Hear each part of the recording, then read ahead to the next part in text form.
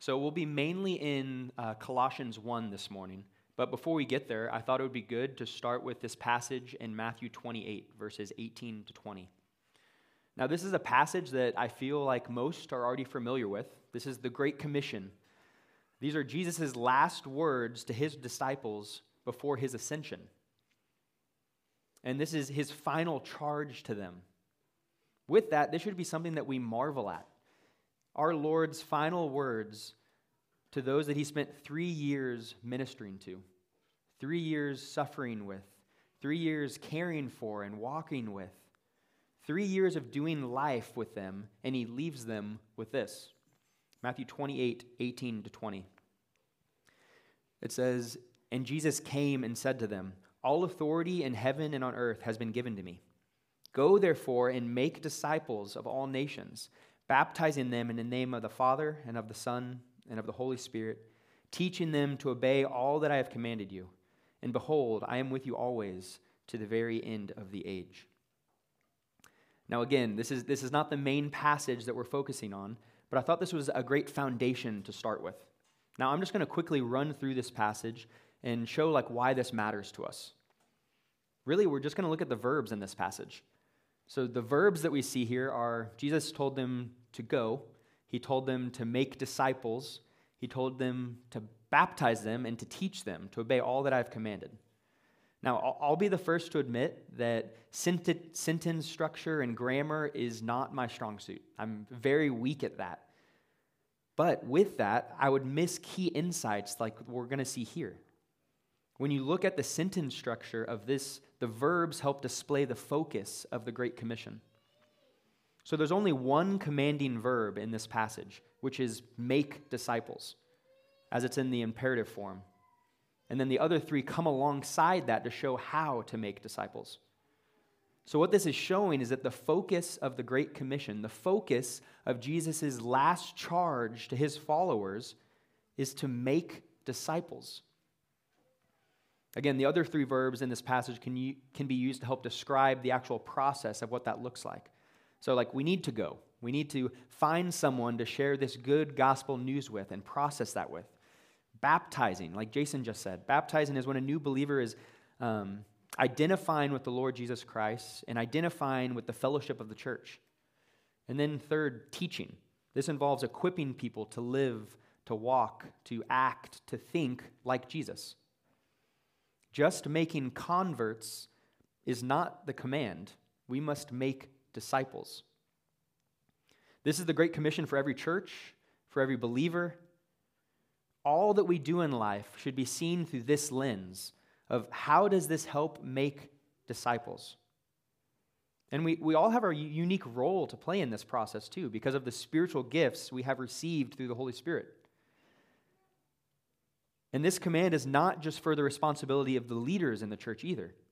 Scripture says that church leadership is called to equip the saints to do the work of ministry. And that pairs with the ability of every believer to make disciples. So Jesus says, therefore go and make disciples. The command is clear to us, yet our understanding of how to live out that command is often kind of foggy. Before we fully jump to Colossians, I just wanted to outline what a disciple is and what discipleship is so that we all have the same understanding before moving on. This understanding, I think, will help us appreciate our passage in Colossians at a deeper level. And my hope is that this will also encourage us to follow Christ's example in striving to make disciples of all nations. So for starters, what is a disciple? A disciple is simply someone who follows Jesus by faith. Someone who strives to learn from Jesus and through the Holy Spirit be more like him. Some in today's culture, they try to make a distinction between a disciple and a normal believer, as if there's different tiers of what it looks like to follow Jesus. But Scripture makes no such distinction in that. You're either following Jesus or you're not. A disciple is the same thing as a Christian, one who has turned from their sins, denied themselves, as Luke 9:23 says, and follows Christ as Lord of their life. And following Jesus means helping others follow him too. This is exactly what Jesus modeled in his ministry. When Christ called his first disciples in Matthew 4:19, he said, "Follow me and I will make you fishers of men." Jesus is showing that following him entails bringing others with you. Something that my friends in Arkansas will say is, since we've been welcomed in to the family of God, we've also joined the family business of making disciples. This is what we've been designed to do, which is incredible. But then what does this look like? What does discipleship look like? Mark Dever, he's a prominent Nine Marks pastor. He describes discipleship as doing spiritual good to one another. And it really is just simply helping others follow Jesus. Which, for starters, this should flow directly from our own personal relationship with Jesus. And in discipleship, we're called to evangelize to non-Christians, and we're called to help other believers around us grow. So first, we're called to evangelize. This is telling others who don't follow Christ what it means to follow Jesus. We do this by proclaiming and portraying the gospel in our lives, in our neighborhoods, and to the nations. We must never forget that God has placed us in these families. He's placed us in our workplaces. He's placed us in the circle of friends that we're around so that those who are destined to hell can hear about the gospel of grace. We must help people learn how to begin to follow Jesus. We're called to evangelize. And then second, we're called to help other believers grow to be more like Christ. Believers are called to build each other up, to imitate others who are following Christ. And we're also called to teach faithful men so they can in turn teach others also. All of this takes intentionality on our side. And it can also look differently. It can be with someone older, modeling like a mentor relationship. But it can also look like someone the same age as you or someone younger than you that you're just coming alongside and you guys are both mutually helping each other grow in Christ's likeness. Both are incredible ways to step into discipleship.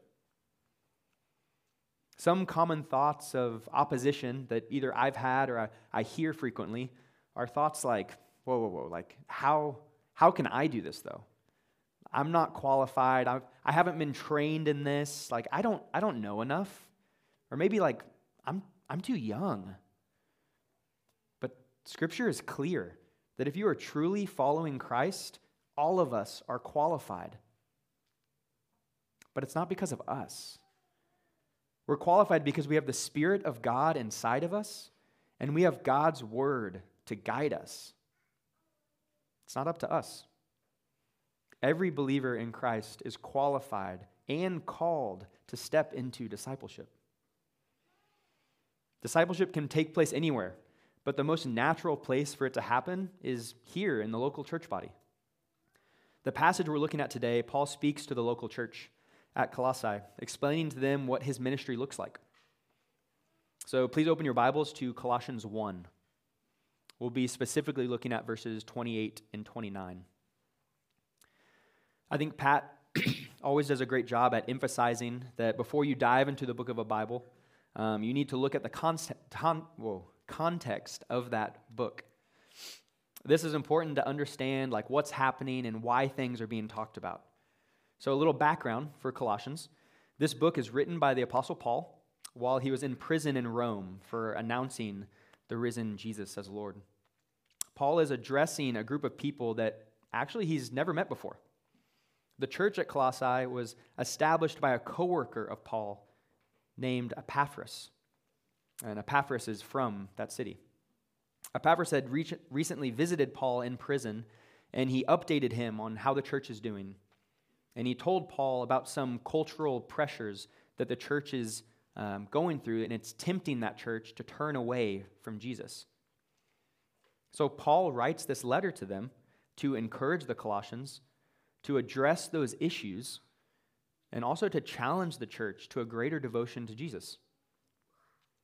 So a little breakdown of verses 1 to 27, because we're not going to hit on that too hard today. Paul begins the chapter by expressing thanksgiving and prayer. he goes into explaining the superiority of Christ the Messiah, and then he talks about his own ministry to the church. And that last part, that's what we're going to be looking at today. So as we're in Colossians 1, 28 and 29, I believe these two verses help do a great job at summarizing what discipleship is. So I think there's 5 key points that I want to emphasize as we go. These points are the heart of discipleship, the means of discipleship, the goal of discipleship, the cost of discipleship, and then the power of discipleship.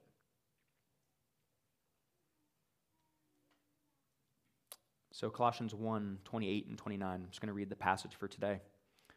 It says, "Him we proclaim, warning everyone and teaching everyone with all wisdom, that we may present everyone mature in Christ. For this I toil, struggling with all his energy that he powerfully works within me." So these first 3 words of this verse show what the heart of discipleship is. It says, "Him we proclaim." Paul is describing his ministry, and he's showing that all of our efforts should come from a desire to proclaim Christ. Him we proclaim. This should be the foundation of our entire lives.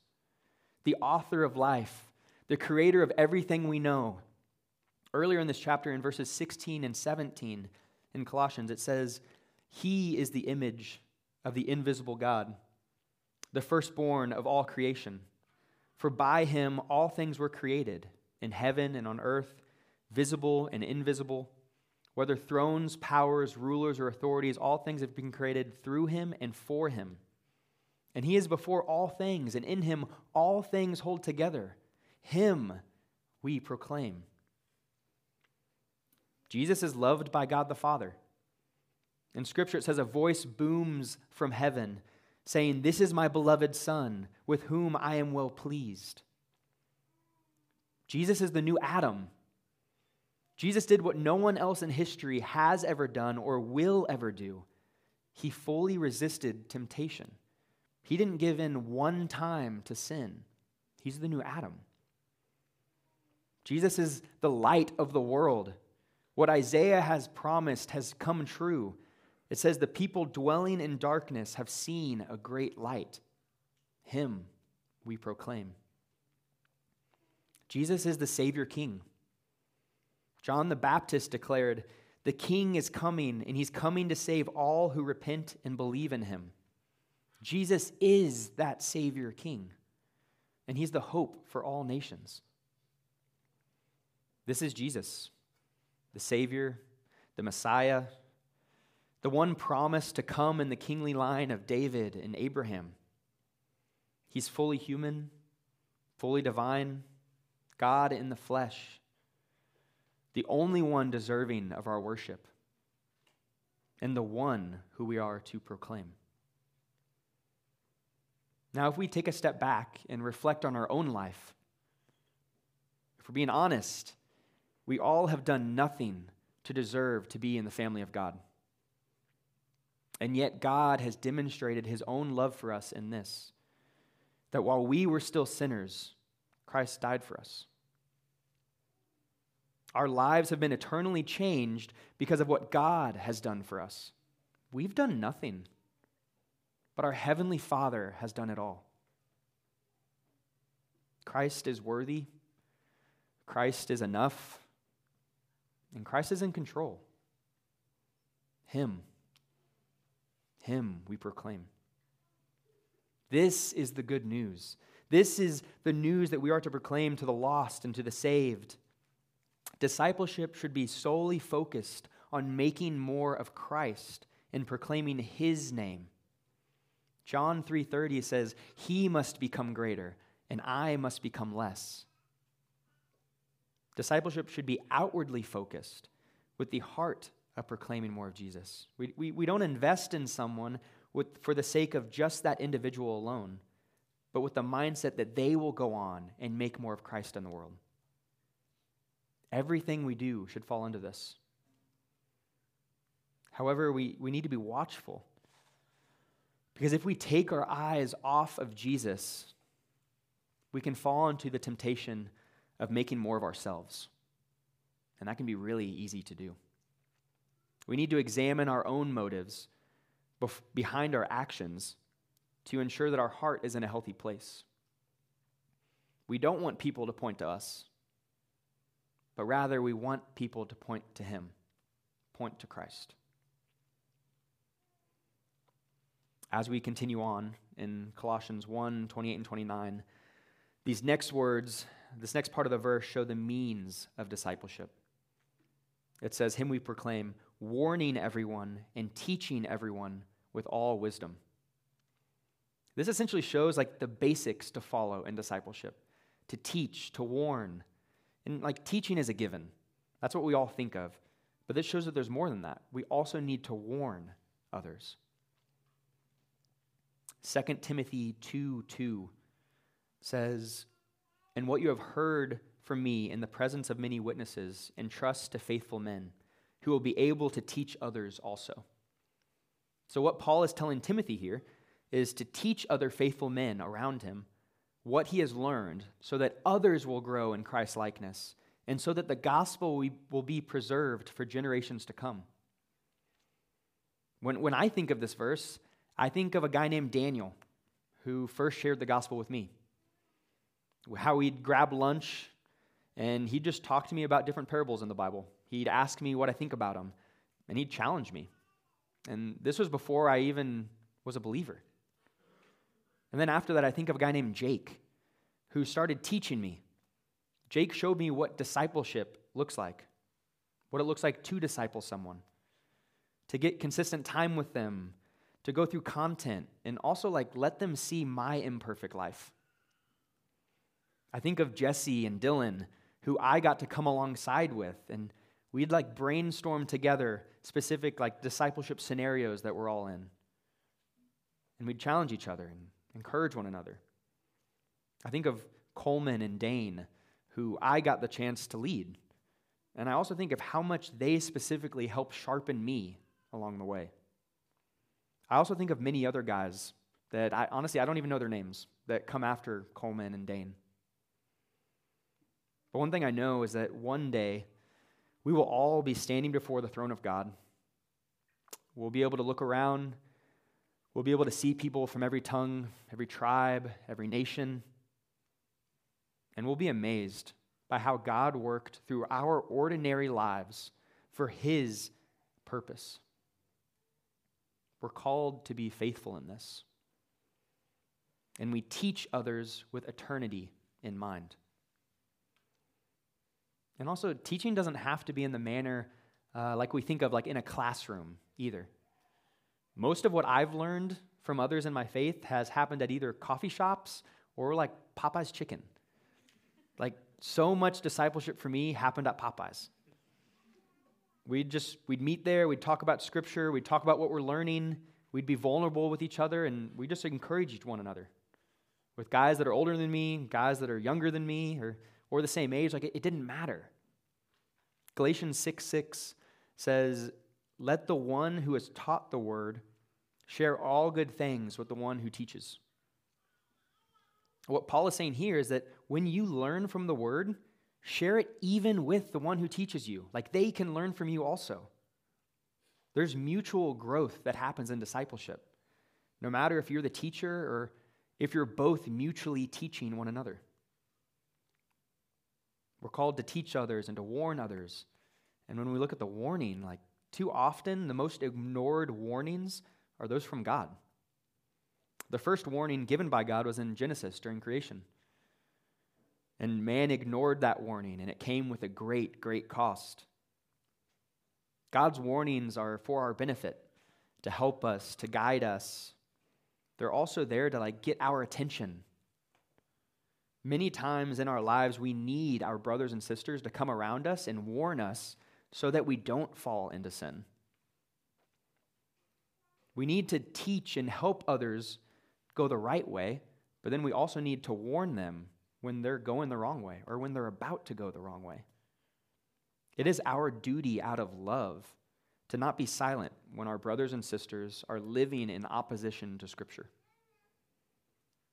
Jesus warned against sin.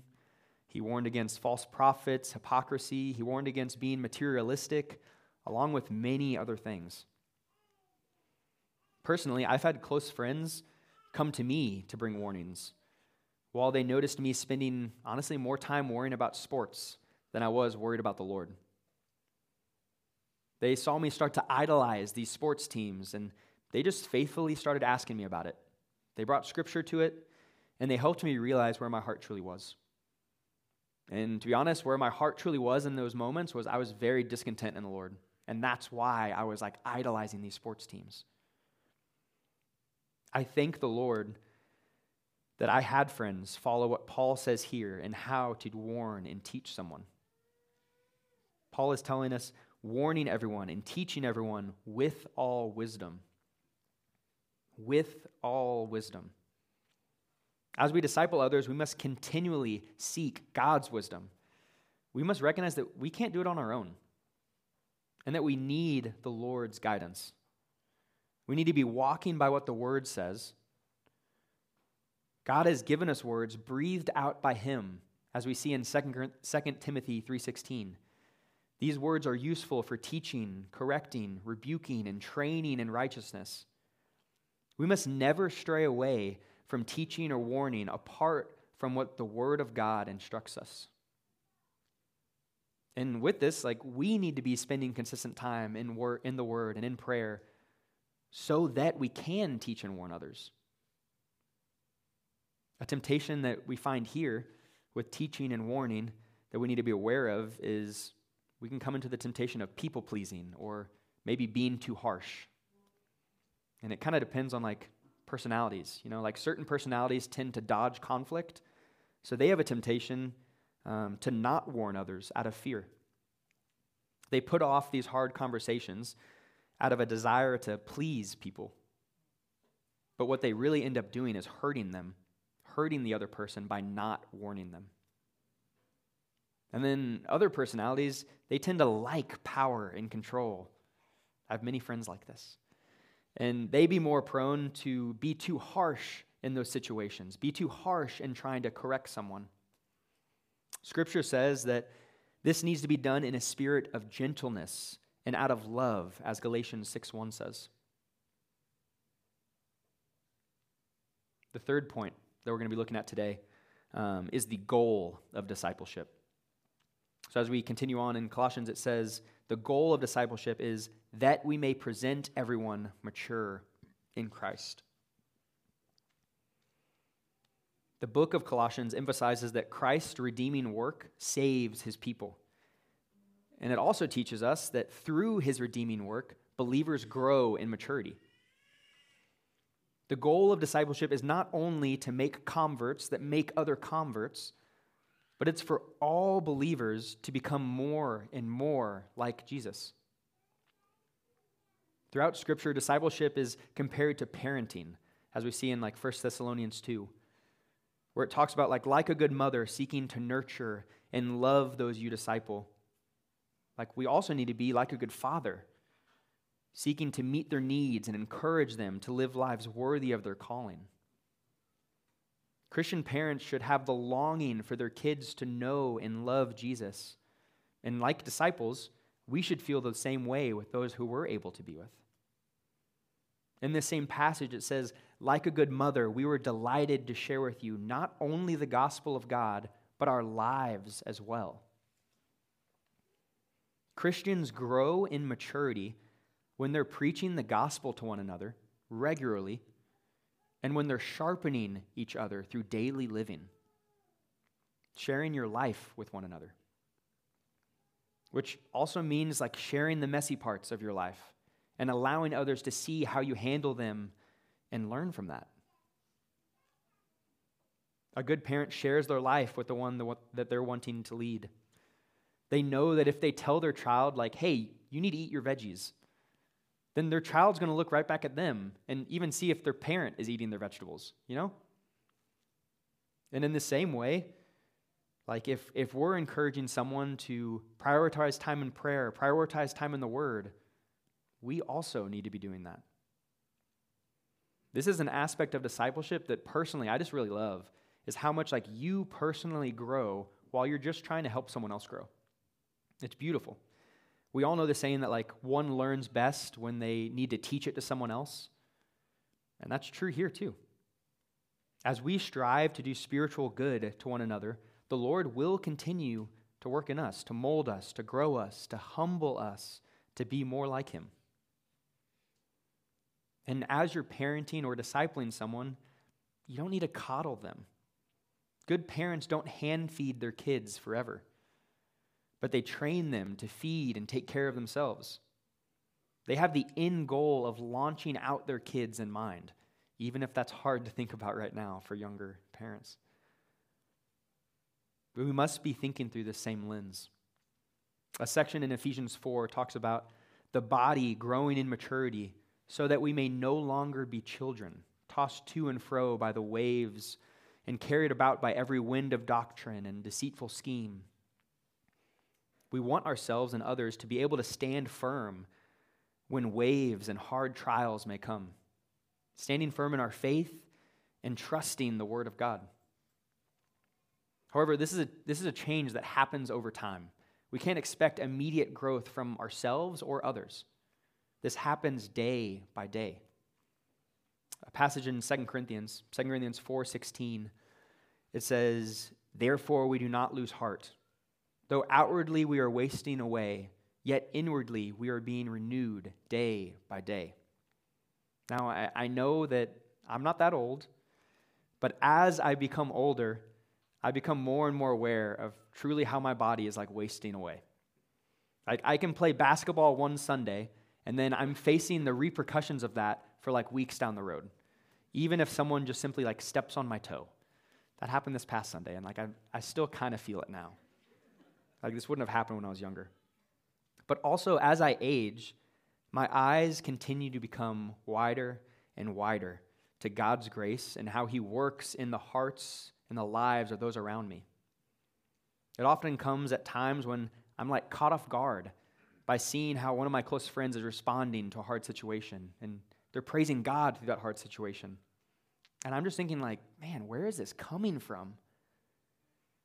But I realize in those moments that the Lord has been working in their lives day by day for a while now.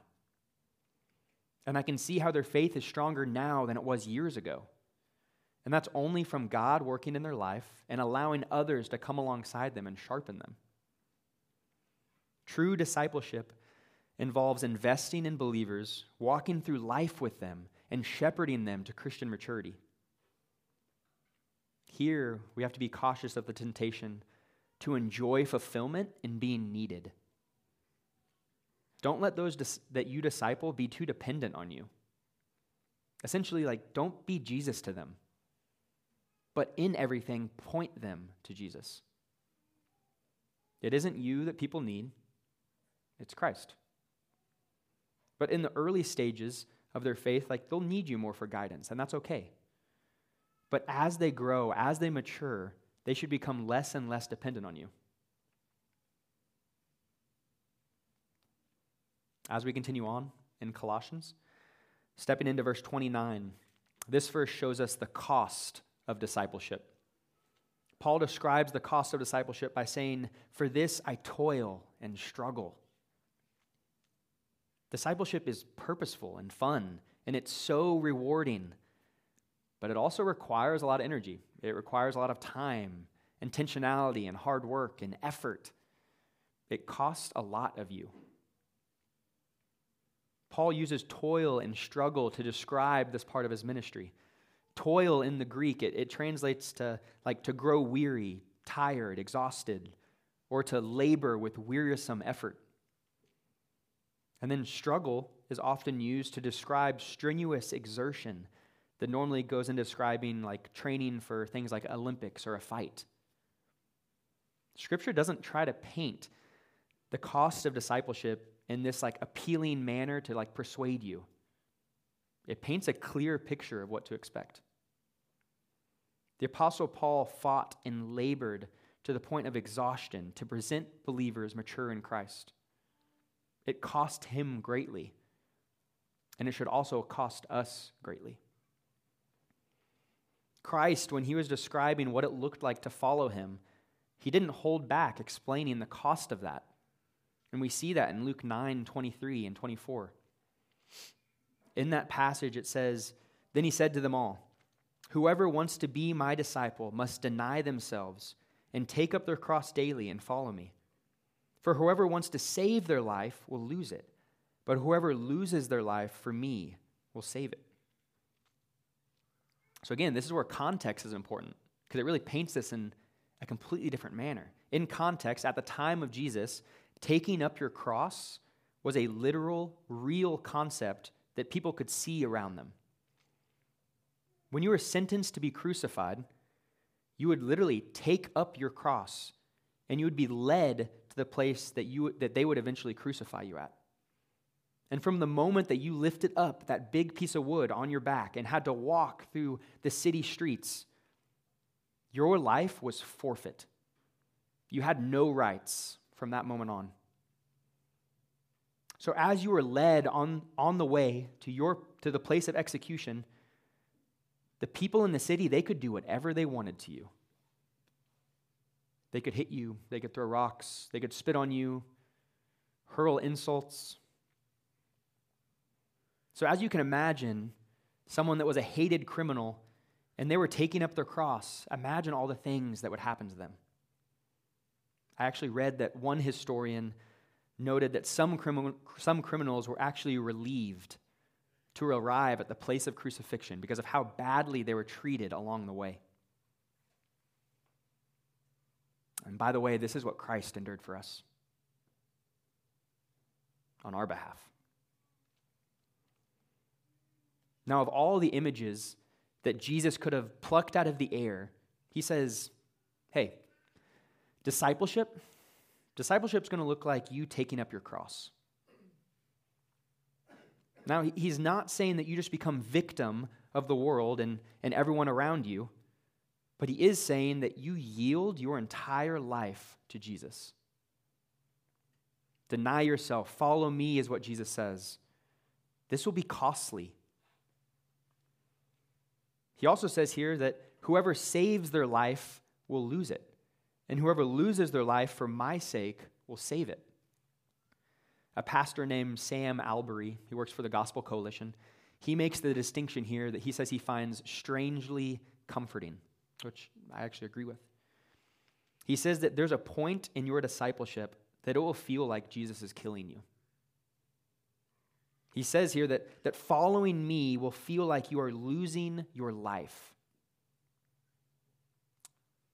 But in that, he also says that whoever loses their life for my sake and the gospel will save it. That the very act of yielding ourselves to Jesus is the means by which we receive and gain ourselves. The means by which we become who God wants us to be. There's a cost in striving to disciple someone. Like here in our lives, it may just take time later in our day when we just want to relax after work. Or it may take more effort to wake up at 6 before work to meet with someone. Or it may take more energy when you already feel like you have no more left to give. But in each of these, it is so worth it if we have our eyes fixed on eternity. If we have our eyes and our hearts choosing to view the end goal of seeing everyone grow in maturity in Christ. As followers of Jesus, our comforts are no longer our top priority. But man, how easy is it to allow them to be? Personally, I have thoughts like, man, I can't meet with another person. Like, I need my 8 hours of sleep. Or, man, it would be a lot of work going through another book with someone. Like, I already have a lot on my plate. Or like, I barely know that person. Like, someone else can disciple them. Like, it doesn't have to be me. These are just the thoughts that like I have, and I can only imagine like the other thoughts in the room. The temptation that we find here is idolizing ease of life, idolizing comfort over obedience to God.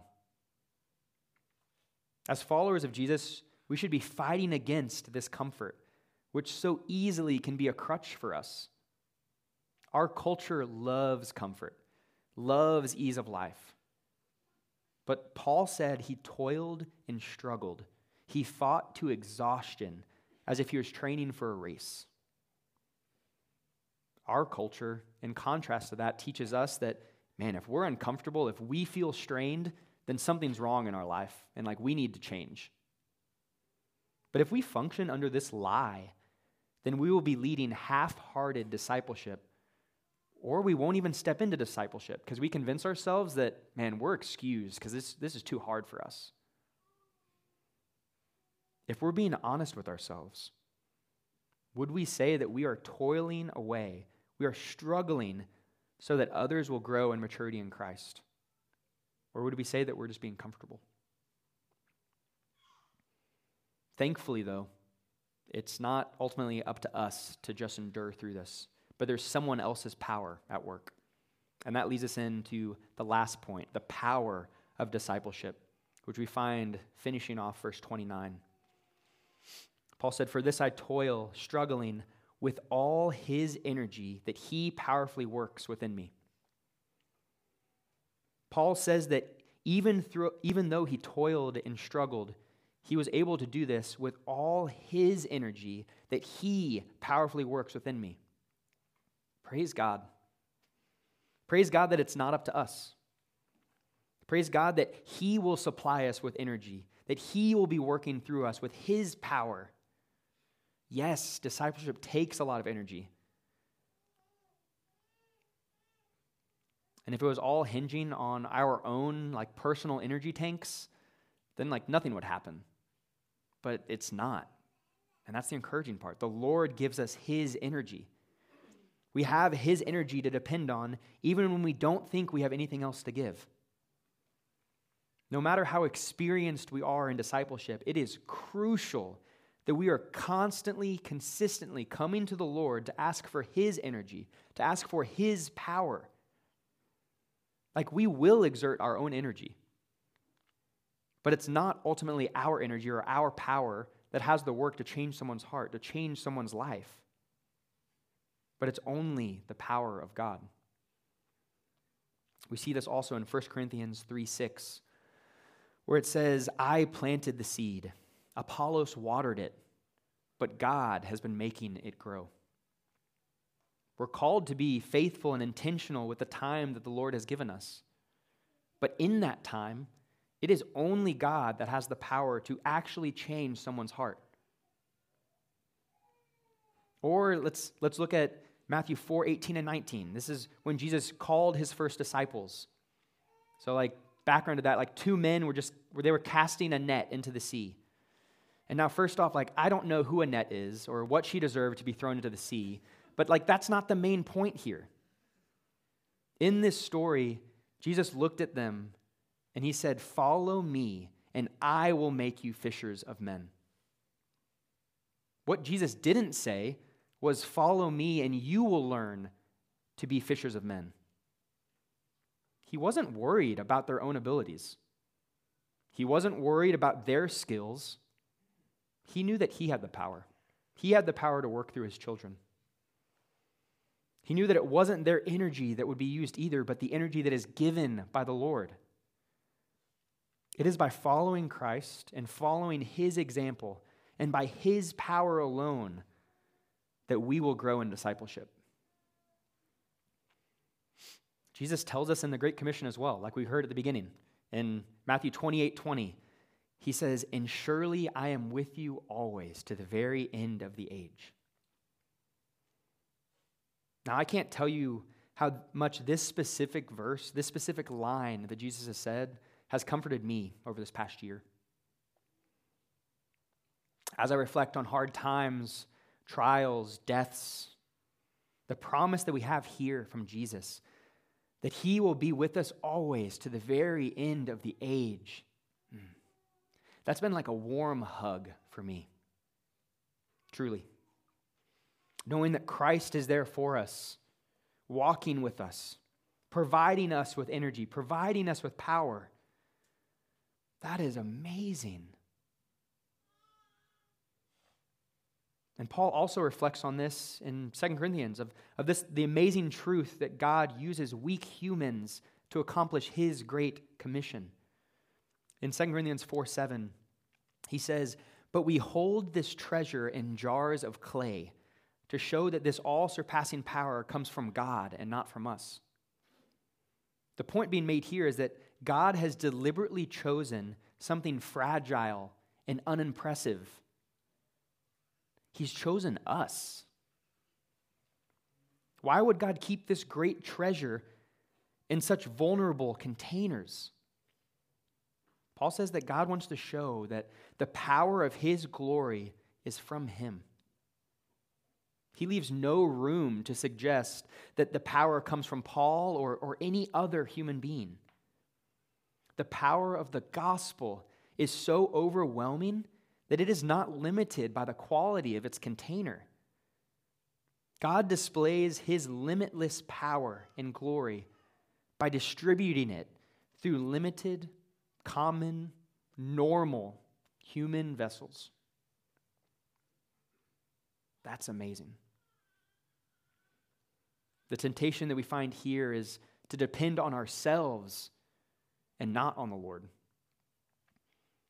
You'll find that as we grow in discipleship, as we grow in the knowledge of God's word, we may become less aware of our need for the Lord in our lives. And we may begin to convince ourselves that, man, we can do this on our own. But the truth is that we never start needing him any less. It's not our knowledge or our skill that makes disciples, but it is only the power of God working in us and working through us. And we need to constantly acknowledge this. Constantly acknowledge that before the Lord. We need to prayerfully depend on him and never be okay with trusting our own abilities. An easy way that I find to reveal if I'm relying on myself and not on the Lord is asking myself, man, did I spend any time in prayer over this? Am I praying before I take action, or am I just stepping into it? Am I submitting that to the Lord, or am I just taking that on my own shoulders? As disciples, we're called to simply help others follow Jesus better, to do spiritual good to one another. How are you going to do that? And the thing is that you can have these relationships anywhere. You can have them in your workplace. You can have them at school or as you play sports. Two of my pastors in Arkansas, they always talk about how some of the most fruitful relationships that they've seen over the years is making friends with other parents as their kids play sports. But in all of these, intentionality has to be there. There's endless things that you can do to step into discipleship. Maybe two friends decide to read a chapter from the Gospel of John, and then they discuss it over coffee or a workout at the gym. Maybe two men, two dads, they read a chapter each week from a Christian book, and then they talk about it as they walk through the neighborhood with their kids. Maybe two couples do a date night together once a month, and they talk about what the Bible says about marriage and how they're specifically and intentionally applying that. Maybe a godly older woman invites a young single lady over to her house every Tuesday, and they pray together, and they study a missionary biography together. Or maybe you just get time weekly with a brother, and you intentionally talk about how spiritual disciplines have been going for you, what you've been learning, and what you need help with. Regardless of the format, we need to be intentional with how we help others follow Christ. Intentionality is key. In all of this, we can do nothing apart from the sustaining and empowering grace of God. As we help others follow Christ, we're constantly made aware of our great need for God's grace. We sin, we fail, we struggle, and in all of those, God's grace abounds to his children. This is good news. It's only by his grace in faith that we are able to be a disciple of Christ. And it's only by a foundation of grace and faith that we're able to step into discipleship. Jesus is clear in the Great Commission of what we are called into. It is clear that it is Christ who we are to proclaim. It is clear that we need to teach and warn everyone with the purpose for all to grow in maturity in Christ. It's clear that this will be costly. And Jesus is clear that the power only comes from him. Savior Community Church, may we seek to faithfully follow Christ and help others do the same until we see his face. I'm going to close us out in prayer. Lord, we need your grace in this. We praise you that it is only by your grace and by your power that anyone's heart is changed. Thank you that it is not up to us, God. Lord, humble us. Remind us of your word. Teach us to be more like you. Lord, protect us from falling into these temptations and encourage us through your word to press on in faith. We love you, Lord, and we're so thankful to be a part of your family. We're thankful to be your children, and we pray this all in your name, Jesus. Amen.